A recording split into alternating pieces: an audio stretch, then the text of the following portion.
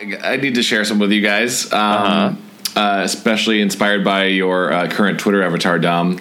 I saw a pretty crazy thing last night. Did you know they made a Gumby movie in the 90s?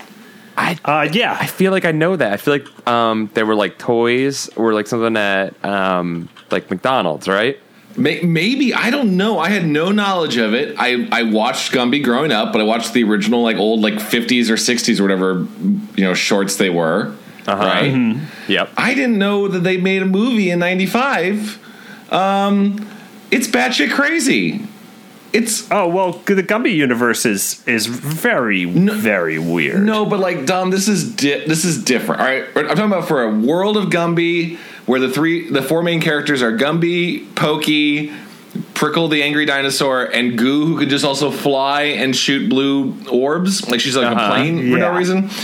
Prickle is maybe more of an annoyed dinosaur. Yeah, I feel like Prickle always needed a power. He just seems like he just seems like an old dinosaur. I like him though. I also really liked favorite. Prickle. Prickle was also my favorite for some reason. I don't know if it's just because I liked his attitude or what. But the Gumby movie, it's an hour and a half film. Yep. Made in 95 with the original like cast and crew. So Art Clokey, the creator, was probably, we were doing the math, like 75 when he made this. When he wrote, directed, and made this movie, something around there. I'm looking at his Wikipedia. 70, 75. It's Nut Bar. It is essentially Gumby. If you guys don't know who Gumby is, I'm sorry. I'm sorry you missed out on that part of your life. You have to know. You have to get to know now. Well, yeah, you can have YouTube to know. him if you want to. He's a claymation boy, and he has a little dinosaur friend, and they go into books, which I always thought was a cool idea. But this movie is it starts with space, and an alien is watching the TV. So we're already doing the Men in Black thing, where like an alien overlord is like aware of the universe we're about to watch, right? Which is where Men in Black got it from. Yes, totally. I know Barry Sonnenfeld totally stole it from this. Oh, really? And then it cuts to space where a giant ominous floating block splits into two colors, green and red, and they fly to Earth. And it's Gumby and Pokey. So they're implying that Gumby and Pokey are from space. Mm-hmm. That's like their origin. Right. What? But then everyone in the book, like on the bookshelf world that they live in, they just live on like a library, right? Like they just live in some place with books. They know who Gumby is already, so it's just like, that was weird. That was a weird thing to do. The main plot of this movie is that Gumby's in a band with characters that aren't Pokey, Prickle, Prickle, Pokey, and Goo. Just three other dudes. Mm-hmm. They're in a cool rock band, and they have a dog that is their mascot. A real dog, too. It's like a real-looking dog, and the named Lowbelly, I guess because he's a tiny short dog, was actually a funny name. Lowbelly, when he's moved emotionally, cries pearls. Dude, what? That guy's a fucking moneymaker. They'll play music, and then the dog will be so moved by the music. It's not supposed to be a joke that it's like the bad. It's like, this dog loves this music. Yeah.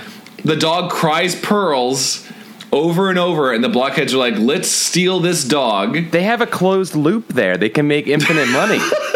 It's a self-sustaining band. You guys don't have to play music for a living. You can just play music for your dog who cries pearls. They seem to not care that Lowbelly cried pearls. They're like, oh, whatever, that's just Lowbelly. He's silly.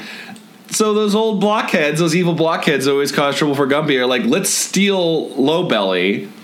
And then they do immediately. But the movie is about...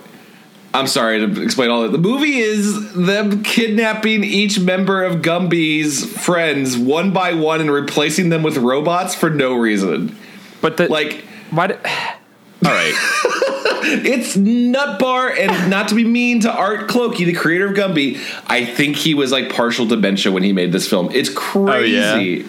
I'm looking at screenshots, and Gumby fights a robot Gumby with a lightsaber. They go into a science book, and we're like, please don't be Star Wars. And then they just pull out lightsabers and fight.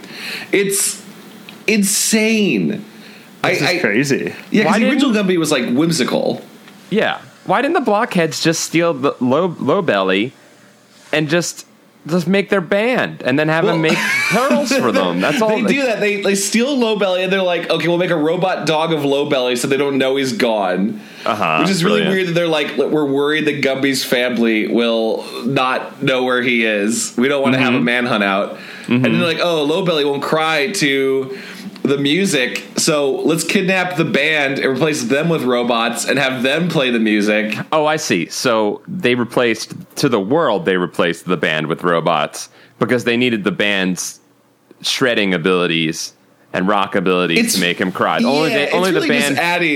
It's just adding more problems for the blockheads. When you're like, we were just joking at some point. I was watching it with a friend of the show, Holly Conrad, that like they need to just realize, oh, we've replaced the whole town with robots. We own this town. We don't need pearls. Right. We already own and have enslaved everyone. Yeah, I mean, you don't need pearls if you can just create a army of robots to do your bidding.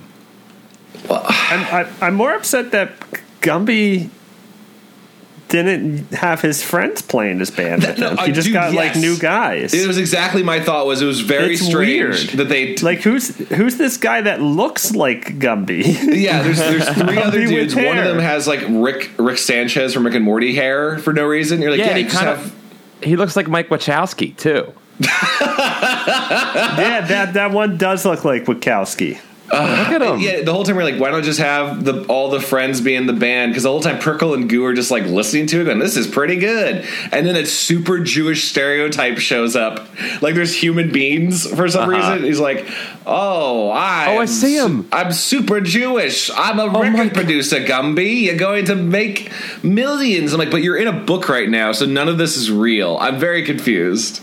What is the songs that they play sound like, Chad? Could you just? I guarantee you, it is. Go to your iTunes public domain music library and click on the first thing that says rock music. It's just there's no vocals. It's just like generic like rock guitar. Okay, so there isn't like any kind of like emotional song that makes the dog cry. It's just their music. It seems like it's their music, but you just a lot of it's just over and over watching some sort of like H.R. Giger horror of like a dog crying pearls over and over and like lying in a pile of its own pearls. This is bizarre. Yeah, there's also a lot of like if you ever want to see a movie written by a grandpa, it's really interesting. Like I love the old original Gumby. I thought it was very, very charming. Yeah. But like all the jokes are just like written by my dad. They're very much like they'll go to the diner and like Prickle will have a milkshake spilled on him. It was like, boy, this diner's like a zoo. And that'll be the joke. That's like the joke? That'll be like the joke. Or they'll be like driving a car really fast, and so they're like, oh, you're driving like there's a sale to get to. I'm like, what are these euphemisms that an old man would say? They're not even jokes. They're just the guy's just exacerbated about the world. There's a lot of like complaining about kids. Oh, the world is crazy. These young upstart kids. Oh, I'm scared of minorities, Gumby says at one point. It's just like, whoa. Chad, what you don't know about the world of clay is that it's relatively peaceful. So when a drink gets spilled, it's like, whoa, what's the commotion? I don't know. I like to think that it's worth seeing. It's worth seeing. I also didn't realize that like the entire family there's a family of Cloakies, right? Like Art Clokey created it, and he got married, and like just passed it down to his kids. I think his family just makes it. Like I think it's just owned by this family that still own Gumby. And this is their legacy. I think like Clokey was the creative behind it, but I think it was like a hippie commune that like born Gumby. Wait, like, really? Really? Yeah, it was like a bunch of different hippie artists who worked on it, kind of like how Henson and like H.R. Puffin stuff and stuff like that. Just like different children's projects from that time. Where you just get like a bunch of multimedia artists together.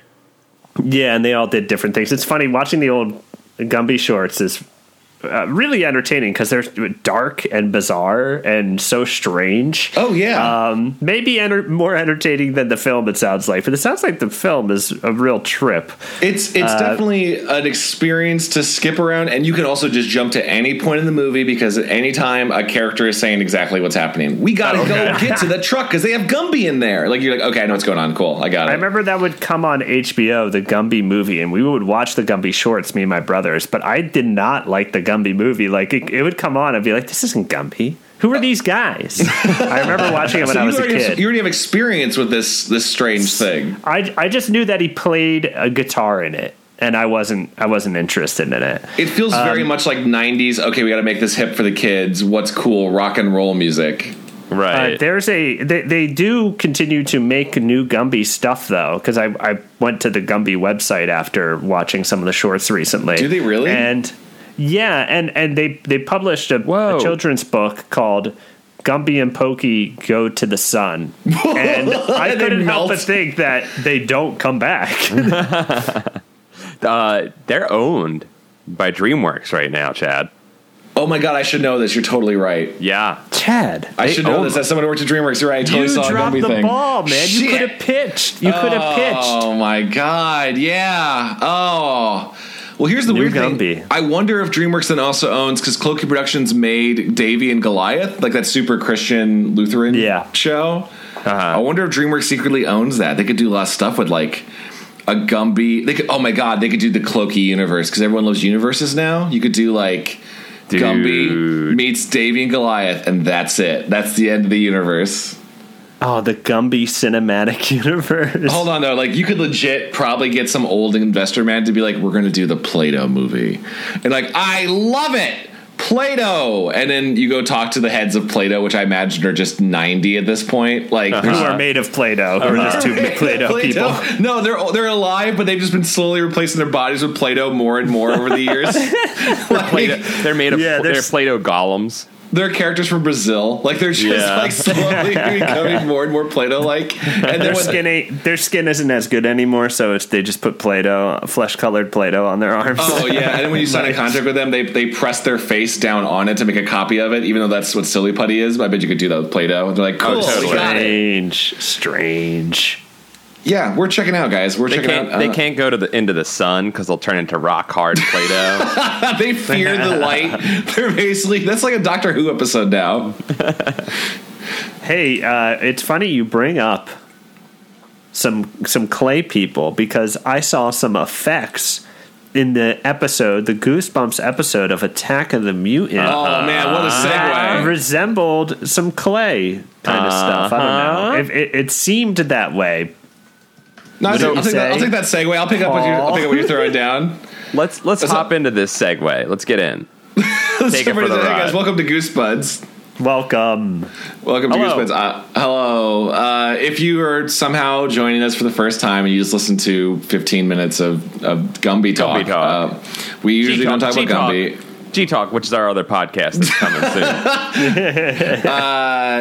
I think we would call it Prickle Talk. Like we'd want to go for like an inside reference for the Gumby fans. Yeah, the way like the Muppet inside web message boards all call themselves like pigs in space and stuff. You're like, okay, I see what you guys are doing. Hi, yeah, we talk about Goosebump books. I'm Chad, and you guys want to introduce yourselves? Yeah, I'm Paul. I'm Art Clokey, the creator of Gumby Reborn. You could tell yourself you're the son of Art Clokey, and I'd probably believe it. I am Dom, though, in all seriousness. And, we're talking about Attack of the Mutant. Go ahead, Paul. I was going to say, so Chet, or Dom, it sounds like you watched the show, right? I did. I didn't have time to read the book this time around. I started I did both. A new tube. Ooh, and I just did just the book. So we cover all permutations of book. Mm-hmm, mm-hmm. Yes. Chet, or Dom, what were you just saying? You started what? Oh, I started a new job. I just didn't have time to read this week. I've been busy. Oh, yeah. Congrats on your new job, Dom. Do you want to? Is there anything you can share about that? And you want to speak mysteriously of it? What's your call? I am employed by a dark investor. I started at Cartoon Network, working in a new department, but I don't think there's really much I can say about it because there's not anything official. So they're planting chips in kids' skins. That's the department. They're going to take over kids' minds. We're luring children into a building and then scanning their bodies and putting them in comic books. I think it'd be pretty great. Yeah. Okay. So the comic book thing in this. So this settles it. This one settles it, guys. Okay. R.L. Stine likes comic books for real. We do think so? Okay, I wasn't 100%. 100% because he actually talks about real comic books for once. He does, and then he doesn't. It's very strange. It's weird. He like name drops a couple real ones, and then he goes back to like making up his own stuff. Yeah, so if you guys have never seen our other episodes, we do cover that RL will sometimes like name drop like X-Force.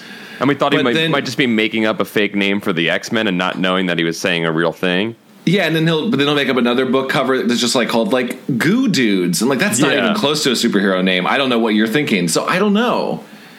Is it like a copyright thing where if you mention it too many times? I have no idea. You guys are saying that now you do know that he does know comics, right? Because he name drops comics in this. I still don't know, though. You guys both read the book, though, right? Yeah, he says Jack Kirby in it. There you go. Okay. He talks about Jack Kirby, and he straight up is like, these are real comics right here. Okay, I'm talking about them. Unless this is a ghost-written book. Okay, just throwing it out there. Just throwing it out there. If there's any inconsistencies on the other books in this one, just throwing it out there. It's possible. I think he wrote this one. I think this is a legit R.L. Steiner. This is a weird one. I remembered it a lot as a kid. If you'd ask me like, what's your favorite Goosebump books, I would go Attack of the Mutant. But then like, it's not good, but I remember it.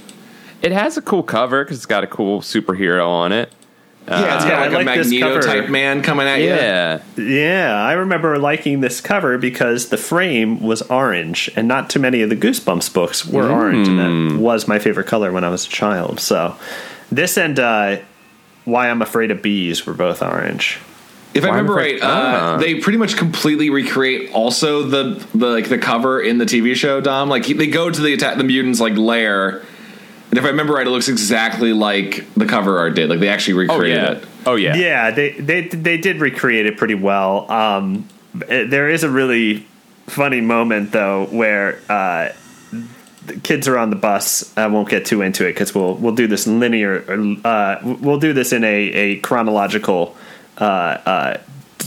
Gosh, sorry. We'll do this in order of issue, right? Yeah, right. We'll do this in order of issue. We'll do this chronologically, but there's a moment where two kids are arguing over which comic books are better, and our hero goes, "Oh, these Mass Mutant comics are the best. Look at the artwork." And there's clearly like either a high school student or like a rushed mock-up of like what the set would look like, and it's not finished at all. It's not detailed. It's like totally blobs of paint. It's really hilarious. Like they just show their production sketch of the set as if that's part of the comic book. Yeah, they were just like, look at this artwork. It's incredible, but it's like not rendered at all. Yeah, they just needed some artwork to throw in there. Yeah, but anyway, let's talk about this boy. What is his name again? Skipper. Which is Skipper. Like, do they ever say his real name? I know it's like supposed to be a nickname, but like I think it's just Skipper. I think in the book they give you his real name. It's like Bradley or something like that. Yeah, I immediately forgot it. I think his name is Ski Peppers. From the law, that's such a more fun name. I wish that was what it was. Ski Peppers, Skipper for short. So Skipper is like just a little chubby dork, and he loves reading comic books. And there are some weird, like, insightful slams on comic book readers. You are right about that, Paul. Like there are, yep. He's a legit comic book creator. I don't know if R.L. Stine was that forward thinking, but there's a lot of like, I'm investing and I'm collecting and saving for college with my comic books. I have number 0. And they're like, okay, does R.L. Stine know that that's all bullshit? Like, does he? Is that what he's doing? Is he slamming them on their investment? Because at some point, I think he is. I think, well, it's also 1994, so it's like the height of like the bullshit era of comic collecting, where everybody was collecting. Was that like right after Death of Superman, where everyone was like, you gotta buy it, you gotta own it? And variant covers and such. Yes. I think that's funny is that'll probably never be a thing. Like after, the 70s, I think everyone who reads comics just collects them, like keeps them in good condition now, or like so many of them. You'll never have like, oh, this is the origin of Miles Morales. There's only 50,000 copies in existence. Like, you'll be fine. Right. Well, I think we've talked about this before. Like, the collecting thing only works if people don't value it when it's being collected. When it because you have to have it just be destroyed. It has to be something that people don't value, so that only a couple people keep it in good shape. Well, the only way that happens today is when a new series launches and people aren't aware of the talent behind it or what it will be doing. Right. And so distributors don't order a lot, so they don't make a lot of them, and then it gets adapted into a TV show or a movie, and it's a hit. Case in point, Walking Dead issue number 1 is pretty expensive comic in recent years. That would make sense. Yeah, I feel like the main Marvel DC ones, unless it's like a small offshoot, like maybe the first issue of Runaways might be worth something now. Runaways is not worth anything. I checked because I have so good. It'll be worth $10, and you can trade it in. But like, doesn't anybody like Brian K. Vaughan? I love him. He's my favorite. That's what I said when I saw that it was worth nothing. I was like, come on, guys. What you need to do is you need to systematically like find all the fans of that comic book and then befriend them and then rip up their comic. And then assassinate them. I mean, like the Highlander or Jet Li's The One, you need to hunt down every version and slowly eliminate them. Yeah. And if you do it with a sword, you may be adapted into a movie. That's actually not the worst comic book idea. I'm just gonna throw it out there. No, that could be like the comic killer. Yeah, that could be like a cool like meta movie down the line. Yeah, and you say that like you think as if he kills the last he gets like one issue left, it'll become real or something. I don't know. We're just spitballing an idea. Marvel, give us a call if you're listening. Maybe. Let us write a Runaways movie. Oh God, I want to. Give us a whirl. Give it a whirl. Give us 3 a whirl. Give us a whirl.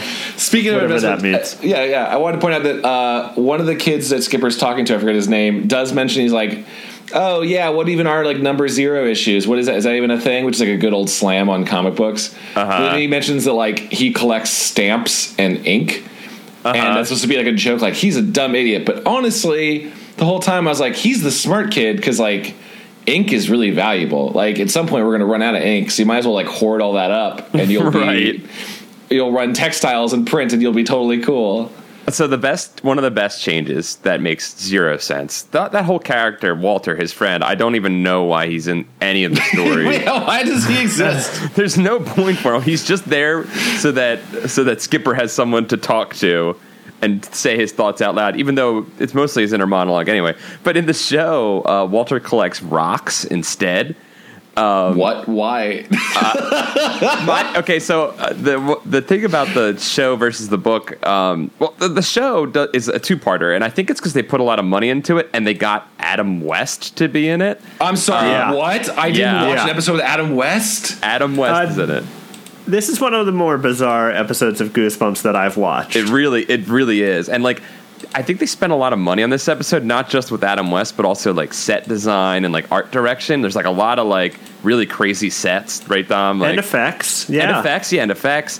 But like, this kid Walter's in it, and like he's got the rocks, and like I was reading the book after watching the episode, and I was like, why is it stamps in the book and rocks? And I was like, maybe like they just were supposed to get stamps, and one of the prop people forgot to get stamps, and they were like, fuck, he collects rocks now, and they just went and grabbed a bunch of rocks. We got rocks. It's gonna be maybe $14 to buy all these stamps. He collects rocks. Do you know how much stamps cost? Free. They're on the ground. They're like 15 cents right now. Please tell me Adam West plays the mutant, by the way. He plays the Galloping Gazelle. Oh, awesome. Great. Yes, cool. Yeah. It actually works really well with the story. It is so bizarre, though. But go on, Paul. It's super bizarre. But Walter in the book doesn't have this line, but in the show, I don't remember the exact line, but he's just explaining why he collects rocks, and he has this like real like everyman description of it, and he's like, because like Skipper's having all these issues with his comic books, they're causing him all this grief, and Walter's just like, well, I just collect rocks because they don't do anything weird, and they just sometimes look like cool things, like this one looks like a duck, and that's all, like really sad. But I kind of like Walter's simple life. I think he's a nice boy, and he has a good simple life. Yeah, when I meet people like that in real life, I go, I wish I could just be the ending of the book choke. and get enjoyment from rocks. There's also about everything else. There's a great 1-to-1 scene translation. There's a couple scenes that they took directly from the show and the book, and this has nothing to do with the plot of the show. Again, it's just a real non sequitur scene. I don't know why they decided to adapt this one directly, word for word, but they're eating lunch. Walter and Skipper are eating lunch, and Walter goes, hey, Skipper, what's your sandwich? And Skipper's like, tuna. And Walter's like, me too. Want to trade? And Skipper goes, why? And then Walter goes, I don't know. And they just do it. And then that's just a 30-second sequence of dialogue, and it's in both. It's important to the character that they exchange foods as a symbol of their friendship. Yes. Did you guys ever trade lunch at lunch? No. That was like not maybe like a pre-packed thing. Maybe like a bag of Doritos for like Fritos or something. Oh, did I never confess this? God, I was so fat. I really liked milk. Particularly the chocolate milk, but I like both varieties. Hell yeah. So I would systematically trade each individual item of my school hot lunch for someone's milk. Oh, so you would get multiple milks? I would have approximately 7 to 8 cartons of milk and just drink that for lunch. And I didn't know why everyone thought I was weird. I was like, you guys are all fucking idiots. I'm getting all your chocolate milk. And then like I remember one teacher coming by just going, what is happening here? And I was like, I don't understand why this is so shameful, but I was a big fan of it. And that teacher definitely went and hung out with some friends and was like, yeah, there's this kid who collects milk cartons at lunch and he drinks them all. I mean, I like to imagine that you were some kind of supervillain attempting to become like the strongest boy by I was making everyone's milk. That would culminate at the end of the year where like the bully fights me and I have unbreakable bones, so it's all just paid off. So you just take a horrible beating but never sustain any serious injury. You maintain the moral high ground as you're being beat. You're like, well, at least my bones will never break. Sticks and stones will not break my bones, but words are power, or something. I don't know what I say. The milk shall help sustain me. I keep drinking more milk as the bullies fight me. He's like, I don't understand. He won't go down. It's not happening.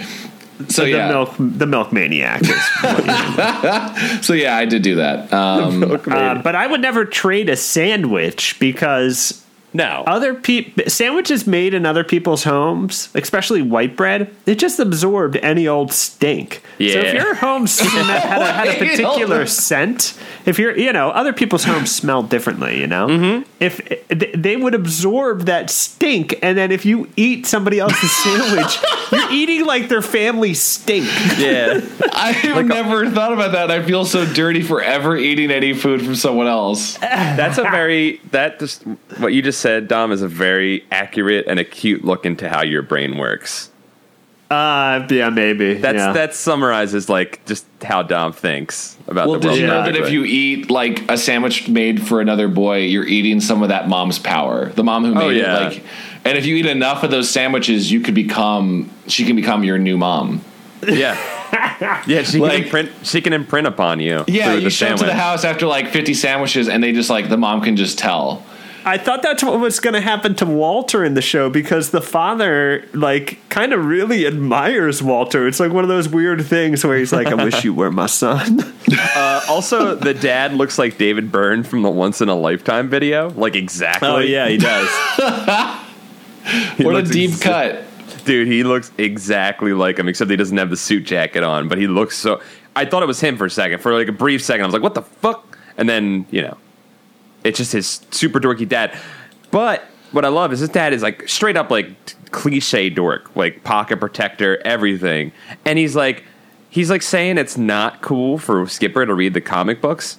And it's like, your dad's like the biggest dork. Don't listen to him. Do the opposite of whatever your dad says. Yeah, I do remember thinking there's a lot of weird, like, judging. There's a lot of, like, you haven't done your homework, which I get, right? But, like, Skipper's also like, I gotta spend all my time reading comics. I'm like, unless you're getting, like, 50 of them a week, like, those should take, like, an hour tops, dog. Right. Like, comics aren't that hard to read. Yeah, I never understood that, where in a show or a book or something where somebody's obsessed with comics and they're always reading them. It's like, you read that in, like, 10, 15 minutes. Right. And then you don't need to read it ever again. There is a great moment between Skipper and his dad where he's reading a comic under the sheets, like he was supposed to be doing homework, and he's in his bed reading comics. And then his dad rips off the sheet and goes, "Gotcha!" Which is like really dangerous to do, because that could have been so many things happening under those sheets. Oh, there could be a pubescent boy exploring himself under there. Right. Even if it's comics, it could have been like, jerking it to Gen 13 or something. It was the 90s. Like, just I mean, there was some cleave in those books. There's a lot of cleave, a lot of impossible girl spines in those books, and boob windows, all kinds of things going on in there. Okay, so there were a lot of boob windows. There were a lot of boob windows. Let's set this up. All right. Again, so Skipper reads comic books too much, right? Yep. And everyone judges him. And I can't remember why he gets on the bus, but he's like, I'm going to go for a bus ride. Oh, his mom like makes him go to the dentist, right? Yeah. But he's like embarrassed about it for some reason. In this show, he doesn't act embarrassed, but in the book, he because the girl Libby comes up to him on the bus, and this is another one that's like a 1-for-1. She goes up to him, she's like, "Hey, do you go to whatever school he goes to?" Because for some reason she knows that. I don't know. And he's like, "Yeah," and she's like, "How is it? Like, what are you like searching out different schools? You're not going to be able to ever go there." Like you don't get a choice. You can't be like, I'm going to check out this school instead. This whole interaction with Libby was weird, because I not to make these kids who are probably 12 put them in an adult filter. It really seemed like, so all we know about Skipper is he's lame and nerdy, and no one else wants to talk about comic books. Yeah, and he gets on this bus, and like a pretty like redhead girl starts felt like she was flirting with him or something. She's like, Definitely. "Yeah, what's your name?" And everything she says, he's like, "I hate this girl." Like, right. There was a quote I wrote down. It was like, "When I was a little kid, I was always in a hurry." I told her, so I used to skip a lot. That's why they started calling me Skipper. Libby replies, "Cute," she said with a smirk. "I don't think I like this girl," I told myself. Yeah. So a girl calls you cute, you're like, "I hate this girl." I was like, so I knew where it was going because I'd watched the TV show, and I know that we know how it ends. And I was reading that line, and I was like, is this like a foreshadowing? Like he's supposed to feel off about this girl? But I think you're right, Chad. I think it was just a weird reaction to a girl hitting on him. It was like, she kept asking him questions like, "Oh, what are you reading? You like these comic books?" He's like, "Shut up!" Like he just clearly didn't respond well. I think all of us know that. What's your a nerdy boy? At a certain point, any kind of like friendly engagement, you're like, "This is a ploy." Yeah, I'm going to be tricked. What's the con here? What's her game? No, can I share? Maybe this is like too deep of Reddit to share. Like I saw something this week on, I can't remember what subreddit it was, but it was on Reddit All, and it was like this really unintentionally sad video of like it was probably some adult video where a woman's like, "I'm gonna prank this boy," and they go over to like a dude in college. He's like a chubby fat dude. And she's like flashes him, but his reaction is just like of absolutely not caring. He just looks at her and just lowers his head back down and starts playing DS again. And everyone's like, "What's weird? What's wrong with that fucking dude?" And a bunch of people were pointing out, I was like, that dude probably thinks like, "Oh, this girl is clearly fucking with me." Like he just knows that rule immediately, and it comes from like years and years of like a girl going like, "Hey, I think you're cute." He's like, "Really?" He's like, "No, you dumb idiot." Like that's the weird built-in aversion he has. Right. I mean, like, what did they expect him to react? Was he supposed to like hop up on the table and be like, "Titty"? Yeah, he's supposed to go, "Mache." His mouth is supposed to hit the floor like a cartoon wolf. Yeah. Like where people are like, "Why didn't he like go in rage rape mode. Right, yeah. Yeah, but it was like this really like unintentionally sad thing of like, oh, that man knows immediately he's being fucked with. That's really sad. Anyway, but like that's what Skipper's doing with Libby essentially. Right. Yeah, not at all, but totally the spiritual thing, and like just ignoring her, and she's asking all these questions, and he's like dodging that I can't remember. I couldn't understand. Like he is embarrassed to say he's going to the dentist. I wonder if it was a dig. I wonder if this was another dig, because in the book, so I don't remember how it works in the show. She makes him forget, or like distracts him, and he misses his stop. Right. Yeah, they're just talking about comics, and he misses his stuff. Same thing happens in the book, but she does that dig where she's like, where are you going? And he's like, I'm too embarrassed to let her know that I'm going to the comic, or that I'm going to the orthodontist, because that's dorky, even though you have the braces on your teeth, dude. Yeah, no, dude, like, you take care of yourself. Yeah. It's fine. So he says, I'm going to the comic book shop, and like, I don't know if that's like supposed to be a dig, like R.L. Stine, like being like it's dorkier to have braces than to read comic books, or I don't know. I never understood how this book felt about if comics are cool or not. I could never tell. Yeah. Well, in the comic fan mind of R.L. Stine, wouldn't that be like a moment of comedy? It's like, oh, he defaulted to the nerdier thing. I think that's it. I think you're right. I think that's what it was. Maybe it just doesn't land. But anyway. He forgets his stop, and then in the show, he stumbles upon the masked fortress. Yeah, the Masked Mutants. Who's the comic he'd been reading the most the whole time? Is the Masked Mutants the best one? Like he's the super. Which also is interesting that he's a supervillain, so he's essentially reading like anti-hero comics. Yeah, yes. Which I'm into. I've always liked reading about the bad guys, because all the flagship comics are about superheroes, but then they would do offshoots where a bad guy like Venom or Dr. Doom would have a stretch. Those were good. They were a lot of fun. Yeah, they were awesome. And like this, one of the comic books he name drops at the beginning is Spawn, actually. Does he? I don't remember him dropping Spawn. Interesting. Okay, yeah. It was. He did say Todd McFarlane. Kind of a bad guy. I do remember him saying Todd McFarlane, I think, at some point, unless I invented that. He has a poster of Captain America, and he says Jack Kirby, and then he has a Spawn poster, and he says Todd McFarlane. So weird. Okay, so like he loves. He's not a bad guy, like you're saying, Dom. He's an anti-hero, but you know. Yeah. He's like Stone Cold. I'd read like a Doom. He's like Stone Cold. I'd read like a Doom comic book though, or something. You know. Okay, so like he sees the Masked Mutants headquarters just on this random stop, and by the way, like it didn't come across in the book that it was like up a hill or like on a deserted path. It's kind of just like it felt like you just got off the bus stop and there just happened to be the Legion of Doom just right there off the highway. That's exactly how it happens in the show. That's so weird. Like it's not even like, imagine if the Legion of Doom's giant floating skull headquarters wasn't in a swamp, but it was just next to like a super target. The best part is these are all filmed in Canada, and the tower is there next to the CN Tower in downtown Toronto. the most iconic building in Toronto.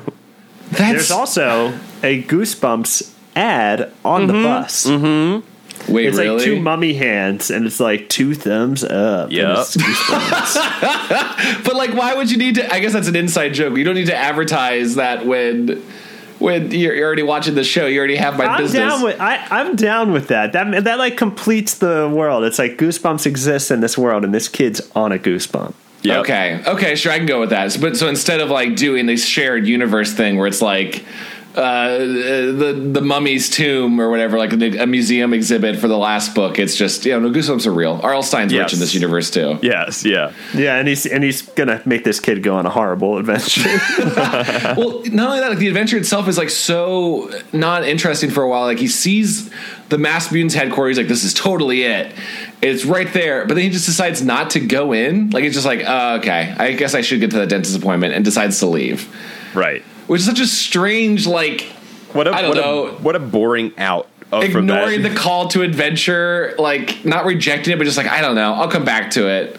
Right. It'll be there tomorrow.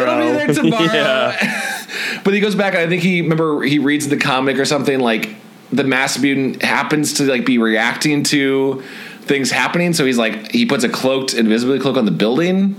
Yes. So they go back, and the building is invisible now. Yep. Yeah, it's not there. And they're in the show. There's like an old man who's walking by, and it's like, there's a building there, and he's like, what? And he goes, there's a building from a comic book, and he goes, comic books, those things will spoil your brain. Dude, they kept doing that through the whole show. They kept being like, you'll shoot your eye out. It was like that refrain throughout the entire episode. Unless it's going to end with like the mass mutant scrambling his brain, I don't know. Like, right? I mean, yeah. Spiritually, maybe. I think that mentality of comic books are bad for you came from R.L. Stine's experience with comic books in reading like Tales from the Crypt and Vault of Horror, because those were the first like taboo comic books that came out that were like people were upset about because they were about murders and monsters and stuff like that. And those are totally what he read, right? Oh, yeah, definitely. Oh, yeah. Oh, man, I never thought about, like, the mother of R.L. Stine. You know she was, like, not down with the books he was reading. Oh, yeah. Probably wanted him to, like, read from the Torah or something. I don't know. Like, what would be... like, what would be, like, a really conservative parent? You gotta stay inside. You're allergic to dust, R.L. Right. You can't go outside. Just don't read any of these fun... Like, but mother, I'd like to escape into a world of adventure. Like, no. Little boy R.L. It sounds really interesting, Chad. I really appreciate this character you've crafted. An adventure with him. Mother. It sounds like he killed his parents. I'm just going to say that. He also has like that. He also has that iconic mole, like as an 8-year-old boy. Like he's just exactly the same haircut and face and clothes. I like how like of course he had the same mole from when he was a kid. No, but like maybe you get it later in your year on his face later. I really want to see little Can RL. that happen? I think they gave RL the same clothes to like that like black shirt he always wears. He just had that as a little boy, and his mother's like, "You'll grow into it." He's had it his whole life. They made him shave a horseshoe. They were like, "This is how you look appropriate."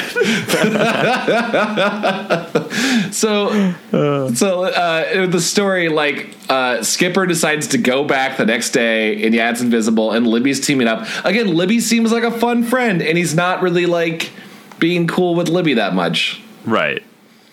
And they go back in, right? It is invisible after the old man tells them, but they go in and remind my memory of it. They go in and like they find a printing press, like making comics. They explore, and it's kind of yeah. It's in the book they describe it as a printing press, but in the show it's just a table with a bunch of shit on it.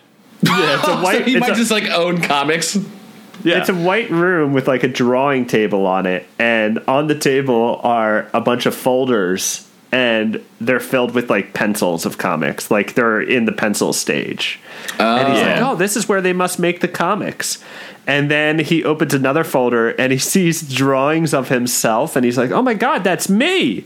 And the artist on the show definitely drew him in an adult's body. He's not like a little boy. It's really strange, but yeah. So he, it's not a printing press in the show, but the same effect. He finds that he's like, "Oh, this must be where they make the comics." Their version in the TV show is like, a guy draws every comic, right? Like every individual issue, the dude draws by hand, and they send it out. Yes, they don't duplicate it at all. It's really hard work. God, imagine. Right. More than being sold. So like he sees himself. By the way, if that had been a real thing, like if you went into a strange multicolored like rainbow building and you found drawings of yourself as a little boy as a handsome man, you'd be like stranger danger times 10. Let's get the fuck out of here. Yeah, he wasn't a handsome man. Well, no, I mean just his little boy man. Face just looked really strange on like a much bigger body. So I'm assuming he just looked like John Candy. I'm assuming that's just basically yes. Okay. Yeah. In the book, he's real impressed because, like, in the show, like you're saying, Dom, he's a weird man boy. But in the book, he's like, I had sweet muscles. Like they gave me these awesome muscles and stuff like that. And he's real happy with how he looks in the book. Yeah, I look great. Yeah, he's like real impressed. And it inspires him to change his life and start working out. And that's the end of the book. Yep. Oh, so when he discovers the drawings in the show, I think it's similar, but in the book there's a series of really great just like brush offs that are like just like RL couldn't have the characters like see the pictures of him, the drawings of him. Like, so he has the drawings of himself in his hands, and Libby shows up and scares him in the book and in the show. In the show, it's great. They just have her. The cliffhanger before the commercial is the masked mutant just shows up. Oh, and then when you come back from the commercial, it's just clearly a cardboard cutout at the second part. But the shot before it, when you're back to back, is legitimately the actor there. So it's just a complete like fuck you. Unless they're trying to imply. Go ahead, Dom. Oh, it's just the best adaptation of a Goosebumps cliffhanger, because that's what they always are. It's like, oh my god, a guy. No, it was a piece of clay. Right, exactly. I'm looking this up. By the way, I just wanted to wanted to admit that while we were talking, I just absentmindedly Googled Little R.L. Stine just to hope there would be a photo of it, as if that would be a real thing. Please tell me there is a little person who impersonates him. That's what you found. It's like Little Kiss or whatever. Like, that's the idea of it. Little R.L. Stine. Little R.L. Stine. Yes. So he's holding the pictures of himself. He's got the pictures, and he's like, Libby, there's drawings of me here, and she goes, no way. And he's like, look at them. And she's like, I'm not looking at those, and walks away. And he's like, and instead of bringing them with him, he just is like, and just throws them down and leaves. And she's like, I swear they were real. And she's like, yeah, right. Well, you and can't steal property. No, you couldn't, of course. So. Okay, you're right. That's good. That's a good point. he also maybe he's going to be in the comic. Maybe he wants to leave him. Oh yeah, it's true. You don't want to steal that. I mean, you can resell that art. Then he goes home and he's in the comic book that shows up at his house. He's in it. He sees himself in it. And he's like, oh my god, I'm in the fucking comic book. This is crazy. Yeah, the new comic comes out, right? Like, it's a new issue. So somehow that came out like within 12 hours. Within 12 hours, yeah. Like the next day, he's got a comic book with himself in it. And that's what he says verbatim. He says, oh my goddamn god, I'm in the fucking comic book. But like, it's him. It's what happened in the book, like, is essentially in the comic book. It's like him just walking around, which I remember thinking, like, that's a really boring comic book. Like, if every kid in the country got this comic, I'd be like, fuck this. What is this experimental bullshit? Right. It's a little boy wandering in a warehouse, because it also ends on, like, at the end is like a cliffhanger. It goes, a new foe. So, like, if I'm reading this book in Indiana, I'm reading the Masked Mutant, I have no idea what's going on. Yeah. And I read 22 pages of a little man boy walking around and then going, what will happen to the breaking and entering boy? I'm like, I'm done with this comic. Yeah, I'm canceling my subscriptions completely to this. Maybe they are really rotting his mind, and he was like, oh, this issue was good. Yeah, right. maybe this is where I stop. This is where I cut my addiction. Oh, I like bad stories now. This is great. Yeah. But I believe the comic also mentions that, also, by the way, the Galloping Gazelle, his arch nemesis, the hero, is in there kept captive, so only and it's going to die. Yeah. Yes. But I just mentioned that I did appreciate, this is just my own personal bias, I did appreciate that in this universe their version of the Flash is the leader of the superheroes, because let's be honest, Flash is like the most powerful dude. Like, without a doubt, you can travel in time. When you get into it, like, he can do everything. Like, he could kill anyone. There's no way you can exploit his power of slowing down time and living by a fraction of a second. Like, you can't counter that. He can just slow it down slower. Yeah, even Superman could, like, if you really wanted to just write your way around him killing Superman, you could be like, I went back in time to the point where the asteroid, where your rocket ship fell, and then I broke your neck as a baby. I know it's fucked up, but I did it. I'm the Flash. The DC universe is like, it's such a cool character, but then you read a DC, a mainstream DC comic that's about the world, and there's 7 Flashes, and they're all in different costumes. This has been my whole thing with someone who's barely watches the CW Arrowverse, is they keep going back. Listen, there's some great writing in it. There's some cool stuff, but they constantly go all the Flash villains have to be speedsters, and there's 20 dudes who fire arrows in the Arrow show. They always have to be they have to be countered by what they are. I don't know. I think there's too many people firing arrows. I'm good. Yeah. Maybe let that be Green Arrow's thing. It is called Arrow. It is called Arrow. So I guess if you don't see some arrows being fired, you're gonna be like, what am I fucking watching? What is this? Right. Yeah. People are showing up for the Arrow. But anyway, I just appreciated the respect that the Flash, aka the Galloping Gazelle, is deserved. Right. I think you're right. I think it's a little nod. It's RL being like, I like this guy. He's my guy. So Skipper does his nightly jerk off to the comics and goes to sleep. He's well, hold on, real quick. There's another great line, another great dismissal by the parents because he's telling them he wants to show them the book, and the dad's cutting onions, and he can't. And his eyes are watering, so he can't look at the comic book. Oh, yeah. and then the mom has this great line that's another non-line. There's so many weird non-lines in this where she says, there's a trick to cutting onions. I don't know it. It's actually pretty well delivered, though. It's a pretty good line. In the show, it's good. In the show, it's actually a good line. In the book, I didn't even read it as a joke. I just read it as I don't know how to answer this. I didn't realize it was supposed to be a joke. Yeah. I get that now. Okay, so, again, you could... I don't know. You could answer all of this with just doing a, Westworld type thing, or just to have the parents look at it and go, I don't see... That's not you. Right. Well, in the book, she does. In the book, she looks at it and she's like, it does kind of look like you, Skipper. And then that's it. Yeah, I would say if you really want to make it clear why the parents aren't helping, just actually have them go no offense, Skipper, but this is not you. This You're being a little delusional, Skipper. This boy has way too many muscles. Maybe we should take you to the gym to work out, but we're mean parents are judging you. But yeah, so I could buy that. Look, Skipper, you could look like this, but you got to stop trading all your food for chocolate milk, okay? Chocolate milk. Man, that chocolate milk was so good, though. I know. I also did trade it, just for the record, I did also trade it for the peanut butter and jelly combo packs, and I would just eat that together as just one glorious chocolate milk, peanut butter and jelly. Just oh my god, man! I can't believe no girls dated me in middle school. Oh my god. All right, let's continue this story. He goes to sleep. He goes back.'s going back to the thing. It's continually visiting this building. It's really strange. Yeah. Also, maybe I missed this detail. Does time pass a month at a time? It's every day, right? I think it's just 3 days. Yeah. Okay, so not to be this, I was okay, the comic keeps coming out with new shit or something, but that takes a month unless it's a rare weekly comic. Come on, man. Who's releasing this? Is this 30 comics a month? I don't know. I don't buy that. Right. That's all. That's all I had to say about that issue. I'm with you on that. I'm with you. He should have. Skipper should have been asking some more questions. So he goes back. Paul, I'll let you go with it. He goes back. They go back into the building. Libby isn't there this time, right? He goes by himself. Yeah. I think. Yeah. So he goes in.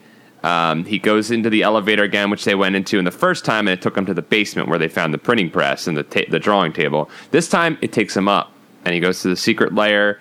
He finds the Galloping Gazelle tied up in the Masked Mutants' hidden lair. And but he's just tied to a chair with rope?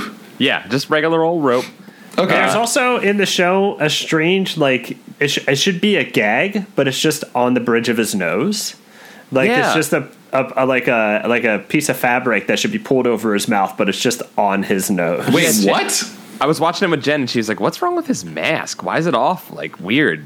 Is it a shitty mask? They just have a cheap mask, and it's just a weird piece of gag around his face." I think it must have been a production reveal. They wanted to be who is it? Who is it? It's Adam West. Right, yeah. And no kid knew who Adam West was. They wanted to make it a thing where you recognize his face. But the thing is, he talks at the very beginning of the episode because they show a comic, a panel of the comic, and it's the voiceover is the Galloping Gazelle is Adam West talking, and you're like, oh, it's fucking Adam West. Holy shit. You know right away.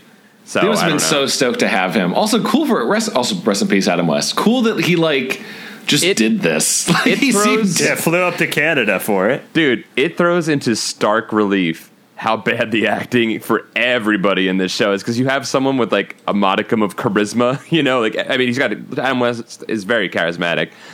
Even the slightest bit more charismatic than these people, and you're like, oh my god, this show's funny. Because it's he's saying lines and it's actually kind of funny and stuff. Yeah, I guess if you cast Adam West or Bruce Campbell type guys more in this show, it would actually have been amazing. Yeah, instead of just random kids off the street in Canada, you would have actually had a really cool creep show or type series. Interesting. Dom, would you care to explain what happens after he releases the Galloping Gazelle? Okay, yeah. So this is something that really stood out to me as particularly strange about this episode. This whole book is so weird. Adam West shows up and it gets super weird. So he unties him and he's like, you must be another superhero. Thanks for saving me. It's about time you showed up. Let's go get the masked mutant. And he, like, since he is a speedster, he flashes to like the rafters or something, just like towards the ceiling of the building. He's, but Rope stopped him. But Rope stopped him. No, Rope did not stop him. But at first it did. Yeah, it did. I was saying he's tied up and saying like Rope was able to hold him in place, but also yes, of course.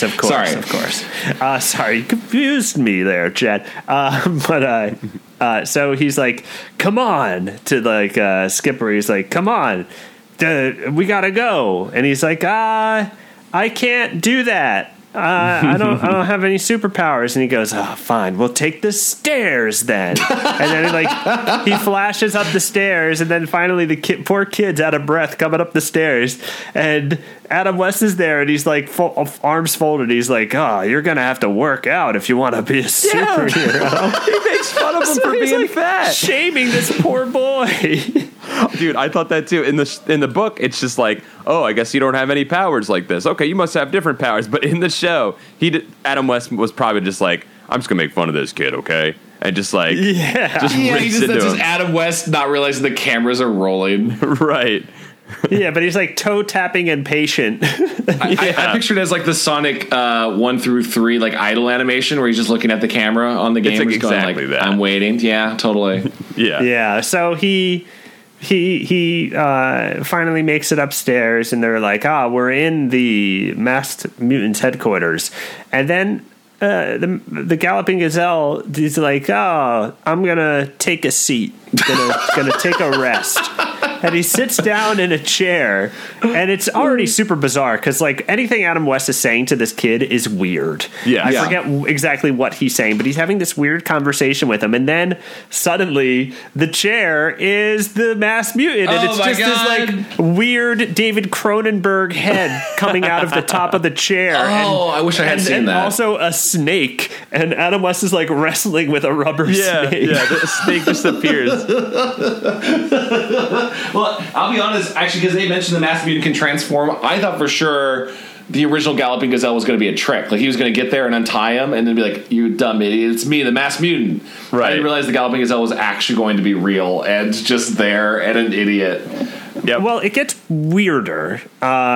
Finally, Adam West gets up out of the chair that the masked mutant is in, and he begins to spin. And he just keeps spinning and spinning and spinning. And then he stops spinning, and then he's like, oh, this is too much. I'm getting out of here. he just bails on the little boy. He just leaves. He leaves the little boy to face the masked mutant alone. Wait, that's different in the book a little bit, right? It's a little different in the book. Go ahead. You can explain what happens. Well, if I remember right, it was just that like he's doing his like I think he says like I'm going to, which is a Flash move by the way, to just like run so fast all the like oxygen leaves the vacuum around him. Yes. So he's like I'm going to make him submit. And then, like, I remember the mutant just, like, sticks out his foot and trips him, which is a funny thing to do to a speedster. Yep. So he's like, oh, fuck, my one weakness. And then he turns into a leopard, which I thought is what the snake thing was supposed to be. Right. Does he do that in the show at all? Does he turn into a cat? There's no leopard in the show. Okay, so my guess was the snake thing was supposed to be like, we want to show that he can turn into dangerous animals, too. Well, we can't get a leopard. Right, like, of course. That's not going to be fly. So we can get a fake snake and just show his arm as a snake. Yes. And they just do that. So then the Galloping Gazelle is like, oh, fuck, I'm not going to deal with like a leopard. I'm out. Like, that's too fast for me, I guess. Right. So then he just leaves Skipper there. Which, by the way, I just want to point out that, like, when they went in and with The Office, I was like, it's weird to even think about a supervillain decorating his base. Like... Dude, his base is fabulous, dude. It's crazy. It's like all colorful. In the show, yeah. It like Jem was saying, she thinks they had to rent like Dom, you probably could agree, like it's like a laser tag place or something. That makes sense. That's a good call. It probably was like a laser tag. Yeah, I remember from watching the show as a kid that the whole thing was like partly just a factory. Like I remember just like clearly this is just shot in like one of your guys' power plants. Yeah, there's a couple pieces that are definitely just a factory with but some of the other ones felt like something from like a Kubrick museum or something. I don't know. It just felt like this is some crazy eccentric dude in Canada's like like orgy den, and you guys were just shooting there for the weekend. Yeah, it was kind of cool looking, actually. So what happens after the Galloping Gazelle leaves, right? So basically, they have a back and forth about how he's going to, finish this kid off, and he goes, my one weakness, Skipper, he's keen. He knows comic books. He knows everything about the Masked Mutant. He says, my one weakness is acid, sulfuric acid. By the way, which is a weakness to a lot of things. Right. Yes. And the Masked Mutant goes, sulfuric acid, I'll turn into it. Right. And so he does, and then he dies because that's actually his weakness. Yep. And he also calls himself, at some point, he identifies himself as the Colossal Elastic Boy. Oh, wait, just to clarify this, so the boy is following along with, like, the Masked Mutant also thinks you must be a comic book character, which is also, like, to be fair, is true now, because, like, he is in the comic book. Yeah, I think they explain it with some science that once he entered the building, he was scanned. Into millions there's like a laser dots. thing in the beginning to go through. Now he's in a comic book. He's in one. So the boy's like smartly doing like, yes, I am a superhero. You got to fear me. And he tells the Masked Mutant, my weakness is acid. Yes. Yeah, and then that actually is the Masked Mutant's acid, and he dies. Yes, but I can't remember. So in the show, I feel like it happens differently because Libby shows up, right?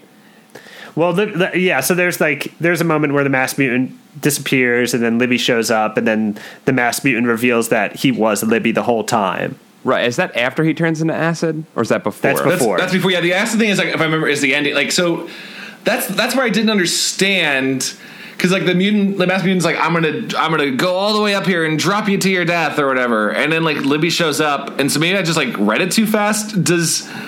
How does he become Libby? Like, I just didn't get it. So in the book, Libby shows up and kills the Masked Mutant with a gun. She shoots him with a gun. Right? Yeah. And he melts, and they're like, yeah, we did it, we killed him. And then she reveals after that, which she does in the show too, that she's actually the Masked Mutant. But in the book, it's weird because she kills another henchman of the Masked Mutant, the Magnificent Molecule Man, who's the same thing. Yeah. Same thing as the Masked Mutant, I guess, but just the one that anything to kill a kid, I guess. Yeah. But like, it's such a strange, like, I get if you want to find out that like Libby was the Masked Mutant the whole time I was fucking with you, but to have this whole like, well, we want Libby to show up, and the Masked Mutant's already there, so I guess we'll just have like a henchman be there the whole time too. He also can transform. Like, just multiple people can transform. It's a little convoluted of a way to have a surprise, you know? Yeah. So also, like, not to get too weird into it, but like, I think there's something gross about like, I'm pretending to be a 13-year-old girl and like flirting with you as a grown man mutant. Right. I don't know. Right. Like, there's some strange connotations to that. Right. Yes. Yes. I think that Skipper was right to be wary. I think this is actually a cautionary tale about talking to people on internet chat rooms. Internet chat rooms. A sentient mutant that is trying to. Yeah. Well, wasn't that like one of the things that they would say to you in school when they started to tell you that like some adults take children to be like, they may try to lure you in with video games or comic books. Right. Yeah. Yeah. I do remember as a kid going like, well, I'll just take the comic books and run. That dumb idiot will give me free comic books. Free comic books. Super fast. Yeah, I'm really quick. I drank all that chocolate milk today. I could sprint for about 20 seconds and I'm good. So I could probably get away. For 20 seconds, I can run super fast, but then after that I have to lay down. And unless I drink so more milk, chocolate milk. Unless I drink more milk or I drink too much milk, I'm good. Yes, you got to drink. You got to be in the Goldilocks zone of milk drinking. So the Masked Mutant reveals himself. He's like, now I'm going to kill you. And also, I guess he like, I never completely understood. Everyone just thinks he's in a comic book, and they're like, you have to die because we also all think you're my arch nemesis. It never is like, oh, we know you're a kid, I'm just going to kill you because I'm evil. It's always this like, you must be a villain. Like, he has, you're the Colossus. Like, he's like, you are the Elastic Boy or whatever. Like, Skipper's comes up with the name, right? He comes up with the name, but it's revealed that I guess the reason the Masked Mutant did this was because he needed a great foe. No one was foe enough for him. And yeah, like the Galloping Gazelle just bailed. Which is strange. Like, it almost makes that whole thing make sense. If the Gazelle is that much of a wuss, like, he actually needs someone good that could possibly work. Right. Nobody was smart enough to outwit him, but Skipper could because he knew everything about him. Yes. That's why he brought him in. He's like you are my greatest foe. You know, like, you're the only one that can match my wit, and that's what happened. And also, like, by the way, Elastic Boy is a weird, like, title to give to not to stereotype, but based on the kid's body type and characteristics, I think he'd be more like a Juggernaut or like a, I don't know, like a blob, like a bouncy boy. Yes. Like, kind of like turn into a big old inflation fetish boy and just, like, bounce around and, like, hit people with his kinetic abilities. I don't know. Yes. He was a DC guy, right? Who's that? The bouncy boy. Is there there is a rotund superhero. I'm sure. I deduced that. Oh yeah. He did read DC because of Flash and Plastic Man, which he drew inspiration for. Yeah, Plastic Man is clearly the version they wanted to go for. For Elastic Boy, yeah. There is a bouncing boy, and it is just a chubby boy who has an inflatable body and limited vulnerability while bouncing. That should probably be what this guy was.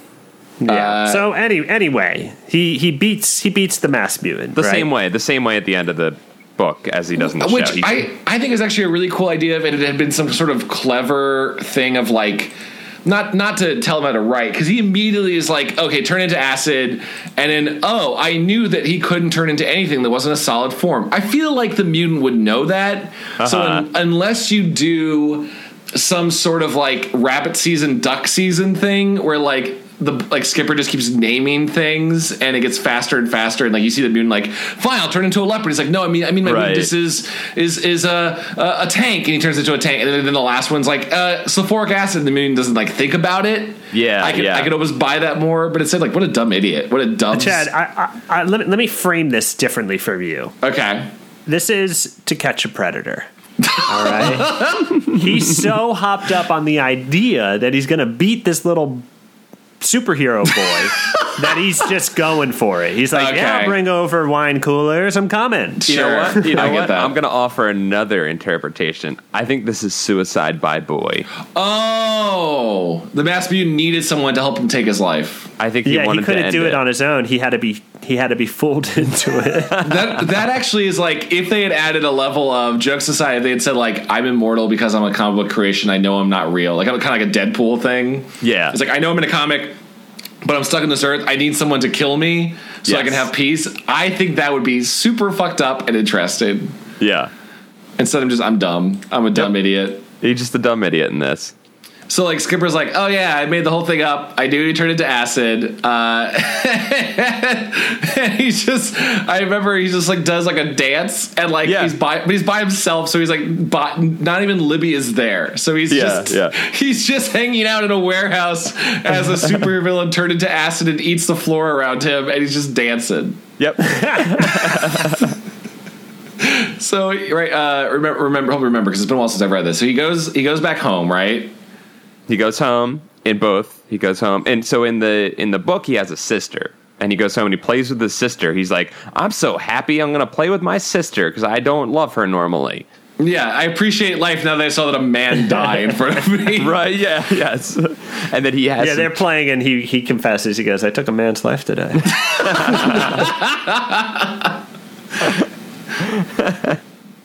So they play.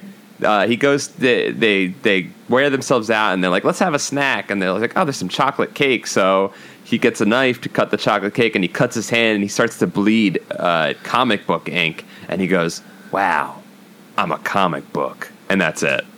Yeah, I'm living ink. I'm ink. Wow, and that's it. But in the show, Dom, if you would care to do the ending. I enjoy the ending of the show. Yeah. Which is, a new comic comes home. The sister isn't in the show, but he has comics delivered. He's one of those kids. Mm-hmm. And a new comic comes in. He goes, I'm not really interested in that anymore. and I forget what it is, but he's either holding something for his mom and they're still talking, and then she realizes that he's in the other room, and his arm stretches back into the other room, and he's in his superhero outfit, which kind of looks like Artie's Strongest Man in the World. With those captain, like the Sergeant Pepper, shoulder Presley things, marching band stuff, and he stands up and he's like, "I'm the colossal elastic boy, ha ha ha," and that's the end of the show. That actually is a better ending, because I remember thinking it was weird that he didn't. I thought he was going to reach for the cake and his arm was going to stretch. I didn't realize it was going to be like, oh, I guess inside me is ink. We should probably go to a doctor. It's funny that RL chose to make a child bleed at the end of this book. Yeah, would it have been great if he was like, I can't reach the knife, and he went and reached up and grabbed it, and then it'd have been like, oh, that's cool, and he'd have been like, wow, I got new powers, and then it would have been the same ending, but a little bit cooler because he surprised himself. Did I miss a thing where Did they say when you went through the door and the yellow scanner thing hit you, it turned you into a comic book? Or yes. So theoretically he was a kid. As my memory as a boy reading this book was he was a comic book character the whole time, but it was you became a comic book character. Yeah, my impression is that he went through there and got taken into an alternate reality where everything was a comic at that point. That's my impression. Oh, yeah. I think they say that he was scanned and now he's in a comic book, and that's the science. Yeah. Okay. All right. I was interpreting it as some sort of comic books are just reacting to whatever happens in the real world between superheroes and villains, and somehow the Mass Mutants door scanner thing is the most powerful thing in the universe, and it turns people into heroes. Yeah. But I understand your thing makes more sense. I think that's what it is. I think. Okay. Okay. And that's it. I do like. Was this book ever scary? No. That's the weird thing. It feels like a I don't know, like a Twilight Zone or something. It just feels like a yeah. It's cool. I liked it as a kid because it was so weird, but it's not a scary book in any way. Yeah, it's more of just a weird story. Well, there's Why I'm Afraid of Bees, to go back to that, is also like that. It's never really scary. It's just strange. And there is suspense, but there's never an element of fear. Right. Or horror, rather. And I think I thought this whenever someone told me they couldn't read Goosebumps because they were too scared of it as a kid. I'm like, it's not really I would always think of these and just be like, oh, it's not really a thing. It's just kind of wacky sci-fi adventures. Right. I'm sorry, I'm just watching the Goosebumps episode right now, and Adam West is going full tilt into it. It's worth watching just for Adam West. It's great. Yeah, it is. Yeah. I remember when it aired. I remember I went over my buddy's house to watch the second part the next day, and I was pretty disappointed as a kid. I was like, that's it? Yeah, you want to see more of you want to see the adventure, or you want to see the Galloping Gazelle join as a Nick Fury, it's time for you to fight more villains. Yeah, just something better happening, I guess. But as an adult watching it, I'm like, yeah, that's fine. I guess judging the other Goosebumps episodes, I'm going, yeah, that was good enough. The production value was there, so right. I'm fine with this. It felt like they were well, all right, we got Adam West, but we only have him for a day of shooting, so let's get this done. Let's just get him out of here. It's also interesting because you mentioned him saying, I'm over comic books when he comes back, which is a nice, be careful what you wish for, you got too much of a good thing ending. So I kind of wanted him to, find out he was a comic book character and then be, recruited into more adventures, but, be sad about it. Not be yeah, fuck yeah, I'm a superhero. I want him to be no, this is what I just want to go back to my normal life. And then I think the book gives you that impression more than the show does. Yeah, the show, and I'm looking at it, the show ends with him ha-ha, and he high fives the air because he's a comic book character now. Right. I just like it more being a tragic ending thing. Right. The thing he loved has been spoiled for him. Yeah, now he can't leave it, kind of thing. Right. So Libby's not even real ever. I kept waiting to find out, I don't know. Oh yeah, she was a girl, and he'd pretend to be her sometimes. I think this just shows that our nerd instincts are correct, and to never trust someone who's trying to act like they love us. Yeah. Oh yeah. I just want to point this out. I just looked at the the Goosebumps wiki, the trivia section has a theory that the Masked Mutant is actually the creator of the Masked Mutant. It is said that a man named Jimmy Steranko was the creator of the Masked Mutant and the League of Good Guys, but it could be possible that the Masked Mutant was Jimmy Steranko himself. Here is how it could be possible. 1. Steranko is mentioned, but he made no appearance. 2. Skipper found a printing press in the basement of the Masked Mutant's headquarters, and he found many drawings of the comic characters that he had seen before. That's actually legit. 3. The Masked Mutant told Skipper that he was always looking for new characters for his stories, and he also told Skipper that he was perfect when he told the mutant that he knew everything about his comics. 4. There was a scanner at the entrance of the building that can turn people into tiny dots of ink. That could be the Masked Mutant's possible origin. So that I actually love that if he's like, I created all the comic books. Yeah. That would also make more sense for everything. Yes, definitely. I mean, that's just a fan theory or whatever, but I like that idea. How many bumps do you give it? 2. I don't know. Bumps to me implies scariness. I'd say 2 out of 10. Bumps. 0 How many bumps. gooses you got? This gets eight gooses, 0 bumps. Okay, yeah, I'll go with that. I go 8 gooses, 2 bumps, just because men fucking around in latex in warehouses is a little spooky. A little spooky because you don't know what's going to go on. True. So 1 or 2 bumps there, but yeah, not really a scary story. I still do enjoy this one just because it's different. Yes. Yeah. I did enjoy this. I'm going to give it 8 gooses as well. I'm going to give it 3 bumps. 3 bumps. Because that fear all of us indoor children have is that somebody pretending to be your friend would actually be some kind of supervillain. Okay, I can go with that. It's a psychological terror in this one. You're right. Yeah. 3 bumps. 3 bumps. On the subreddit on r/goosebuds, No Way Guy 2 points out, I've seen it mentioned elsewhere, but the book never explains the whole Skipper went to Libby's house paragraph. I wonder if Libby's story played out differently in an earlier draft, and the author-editor didn't care enough to go back and change it. Wait, I don't remember that. Is there a paragraph where he goes and hangs out at Libby's house? Yes, there is. In the book, he goes and checks out her comic books. So, okay, yeah, that's a good point. So she has a house. Was that all fake? That makes me think, does he see a parent? I don't remember if he sees a parent there. He doesn't. I'm thinking about it. I think so. I don't remember. He goes to her house before they go into the secret lair, right?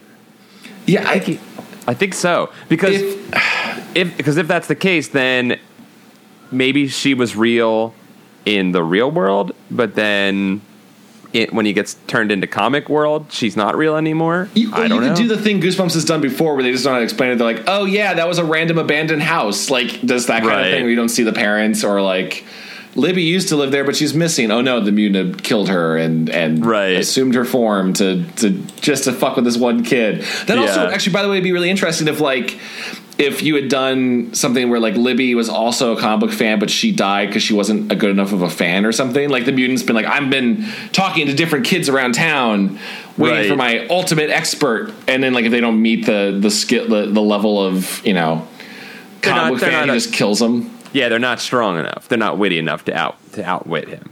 That would also be kind of cool. Just throwing it out there. We're getting into Fear Street territory. That's Attack of the Mutant. That's it. This was an okay one. This one wasn't bad. I think I hold this higher just because I like comic books so much. So it was cool to see him doing something with it, and it isn't just a spooky mummy. At least is playing with an idea, but it is kind of a mess. I get that. I prefer the spooky ones personally. Yeah, I get that. The best version I think of Goosebumps will be RL comes up with his own kind of weird horror idea. Where it's something you hadn't seen before, or at least there's a level to it's a camp for kids, but also it's on an alien planet. You can kind of, and it's also scary. Those will be theoretically the best versions of Goosebumps. Yes. Yeah, it's just pretty weird and a little scary. I guess that's the common right. I think we've probably agreed that whatchamacallit, the camp one. Which is the camp Fever? One? No, not Fever Swamp. No, Camp Nightmare. Camp Nightmare, right? Hold on, I'm looking. That's the one with the kids. Yeah, that's the one that we all agreed was that was a scary one. Yeah, the double twist at the end. Yeah, that might be so far the best example of a weird of a default Goosebump book of like the best version of weird twists that don't make any sense, but you're kind of worried about the kids and it's wacky at the same time. Yeah, that one was The Game. That's right. Yeah, guys, go see The Game. I wonder if that holds up at all now in the era of like YouTube pranks. I like it. I like it. It's good. Okay, the most dangerous game. No, just The Game. The Game. Was it Michael Douglas? Yeah, David Fincher directed Michael Douglas movie. Yeah. Is that? Wait, that's the one that's the remake of The Most Dangerous Game. Is it? Yeah, but that's the one with.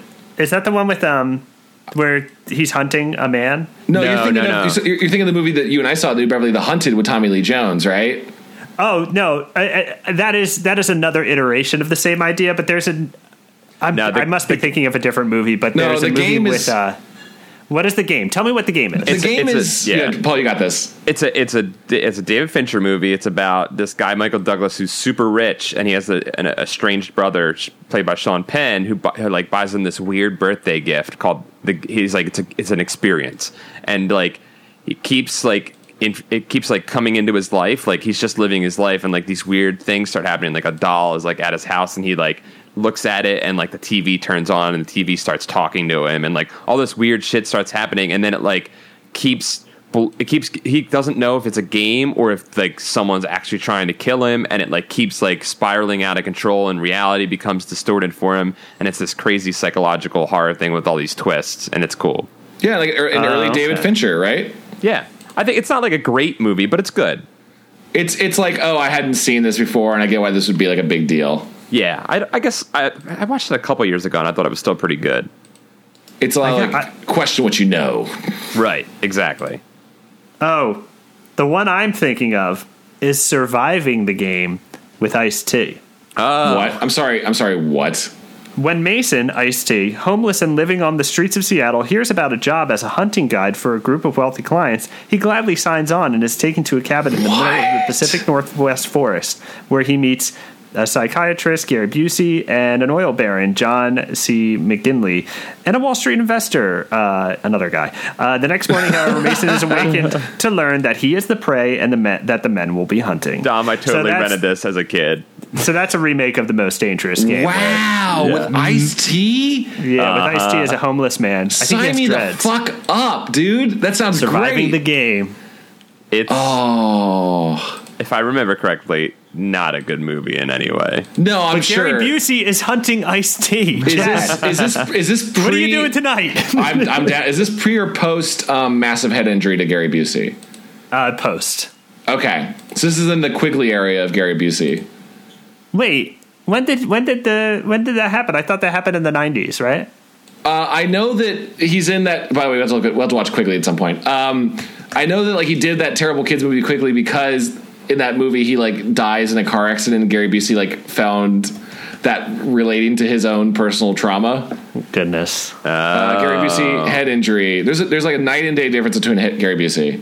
1988, Busey was severely injured in a motorcycle accident, which he was not wearing a helmet. Was it, yeah. His skull was fractured, and doctors feared he suffered permanent brain damage. Oh, that's what happened. Okay. Yeah, it explains a lot of Gary Busey. He seems like a nice man, but clearly something happened to him. Our old employees who worked with Gary Busey would say that after he'd be like, he was just never the same after the accident. Yep. So, but this was in '94, so he was still acting.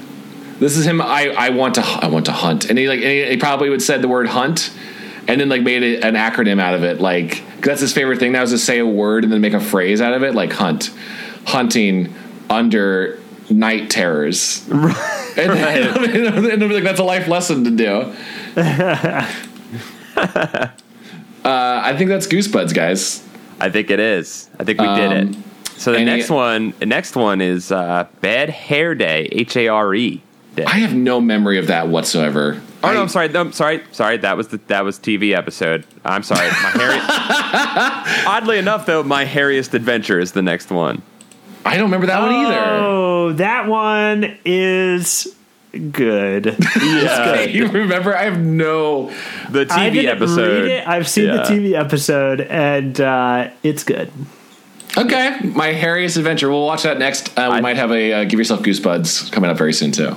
Yeah, I think we're gonna. We should definitely do that. But I think we're gonna have to do the book and watch this one because there's some good stuff. Okay, you guys know something I don't, and I'm very intrigued.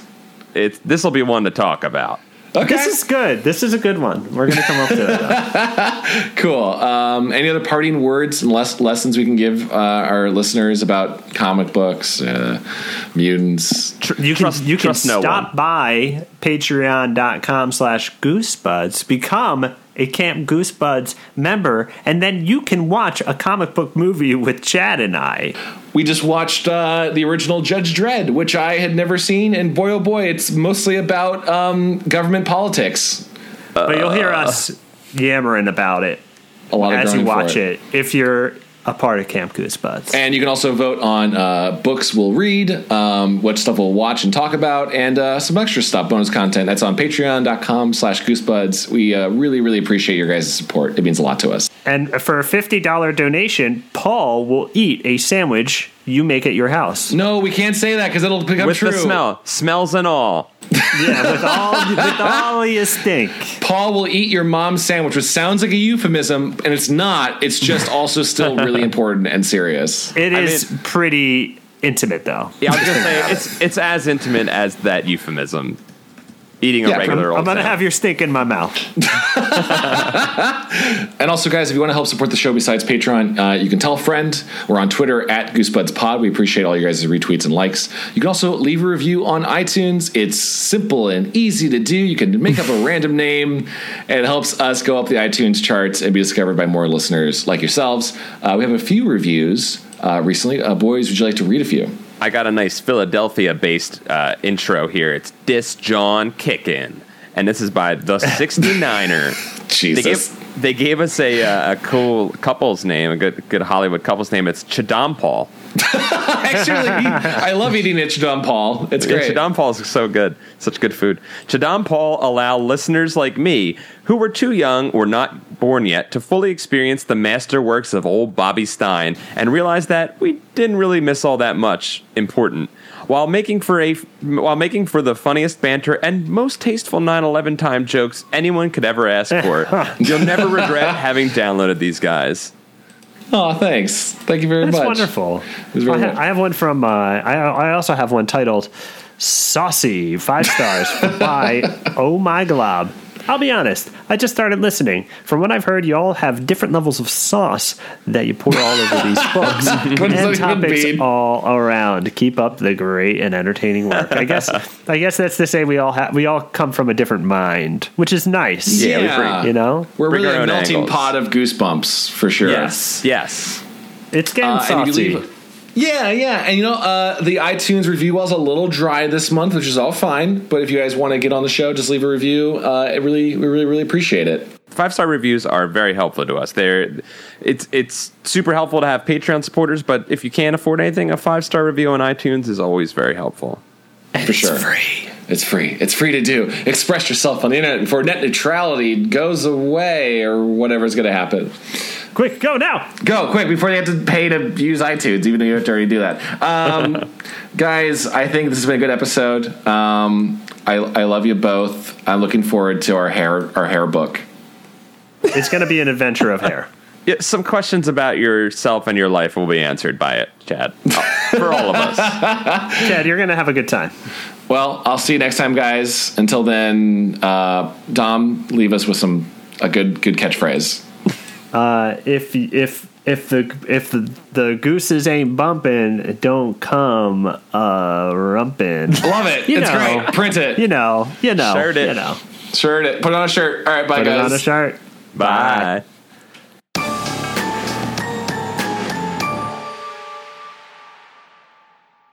This episode is brought to you by our wonderful Patreon supporters. They include these wonderful people: Asim Zaman, Stefan Jive Turkey Kuwabara, Make America Meowmers again. Make America. Make America is the most adorable thing in the world. I'm leaving it in there. Cale Clinton, SBS, Cooper Tennant, Spencer Egert, Christopher Mickelvogue, fancy, Sven Stormbeard, Patrick Murphy, Ben Bohan. Chase Neiman. Psycho Master 1. Oh, dude, is that the Mass Mutant? That's Psycho Master. Carly Samowski. Vincent Modica. Gabriel Garcia. Aaron T. Strunk. Paul Walker. Nathan Remick. Chris Culver. Victor. Stephen Daniels. John Jimco. Jeans. I added jeans, I'm sorry. Brandon Rowdenbush. Fausto P. Hernandez. Brian Hopgood. Matthew Stevens. Fangirling with Mel. Ryan Knockart. Jennifer Britton. Eric England. Weird. Christopher Madeleb. Bean Daddy Spooker Boy. Danky McStanky. Just like Hollywood _ Sarah Kemp. YT Chan. Zachary J. Boyce. Matt Flanagan. Jubs. Grady Wakeman. He's woke. He is woke. The Rupel Productions. Mayor Negotorium. Joshua Lopez. Jordan Winkleman. Skapoosh. Hi, Raposo. Martin A. Macias. Daniel Callejas. Kenneth Tyler Burns. Madeline Volker. Jim Greaves. John Luke. Natu Pearl Henderson. Christopher Boyce. Hollis Hornbeak. The one, the only, the Turtle Mancer. Where the Turtle Mancer. And Jeremy Stacy. Zachary James Boyce again. He's here. He's here twice. He always has. He's back. Walter Fraser. Ryan Fisk. Ford Theater Reunion. Cameron Murphy. Paul Grasso. Ben Bueller. Michael McDowell. Nick Hayes. David Cron. Zhang Keefe. The Undertaker is really tough and cool. That's true. That's 100% true. I'm a Kevin. Joshua P. Robertson. Tim I. Healy. Ed Burdick. David Cole. Aaron Manchester. Alan M.K. Jenkins. Mickey C. Dapio. James Romano. Jared Mason. Kevin Boucher. Taylor Dirks. Derek Dalton. Jonas Blotterman. Syra Silvertree. Wow, that's a dope name. Yeah, I thought I heard a Dolheimer playing. I forgot how I knew how it was spelled. I forgot how you It's say one of those it. words you never had to say in modern language. Matt Sadler. Nick Hinkle. Benson P. Brian Ferniton. Fred Atkins. Glenn Eisenhuth. Jacob Dow. Nathan Dolzal. Clayton C. Mike Lanteri. Kyla Tharp. Chris Birch. Buddy Morrill. Joe Scott. Well, it's number one, Dave Palace of 5 Minutes of Mystery. Luke Noodles. Russell Kasberg. Nicholas McCaskey. Peter Eng. VGL Cat. Benny Wayne Sully. Slaughter True Crime Podcast. Andrew Jason Santos. Lyndon Martin. John Keaty. Ronald King. Ryan Wade. Zachary Lawson. And Heath Robinson. Thank you all so very, very much. We love you all. Thank you, guys. Thank you. Bye, guys. Bye. Bye-bye.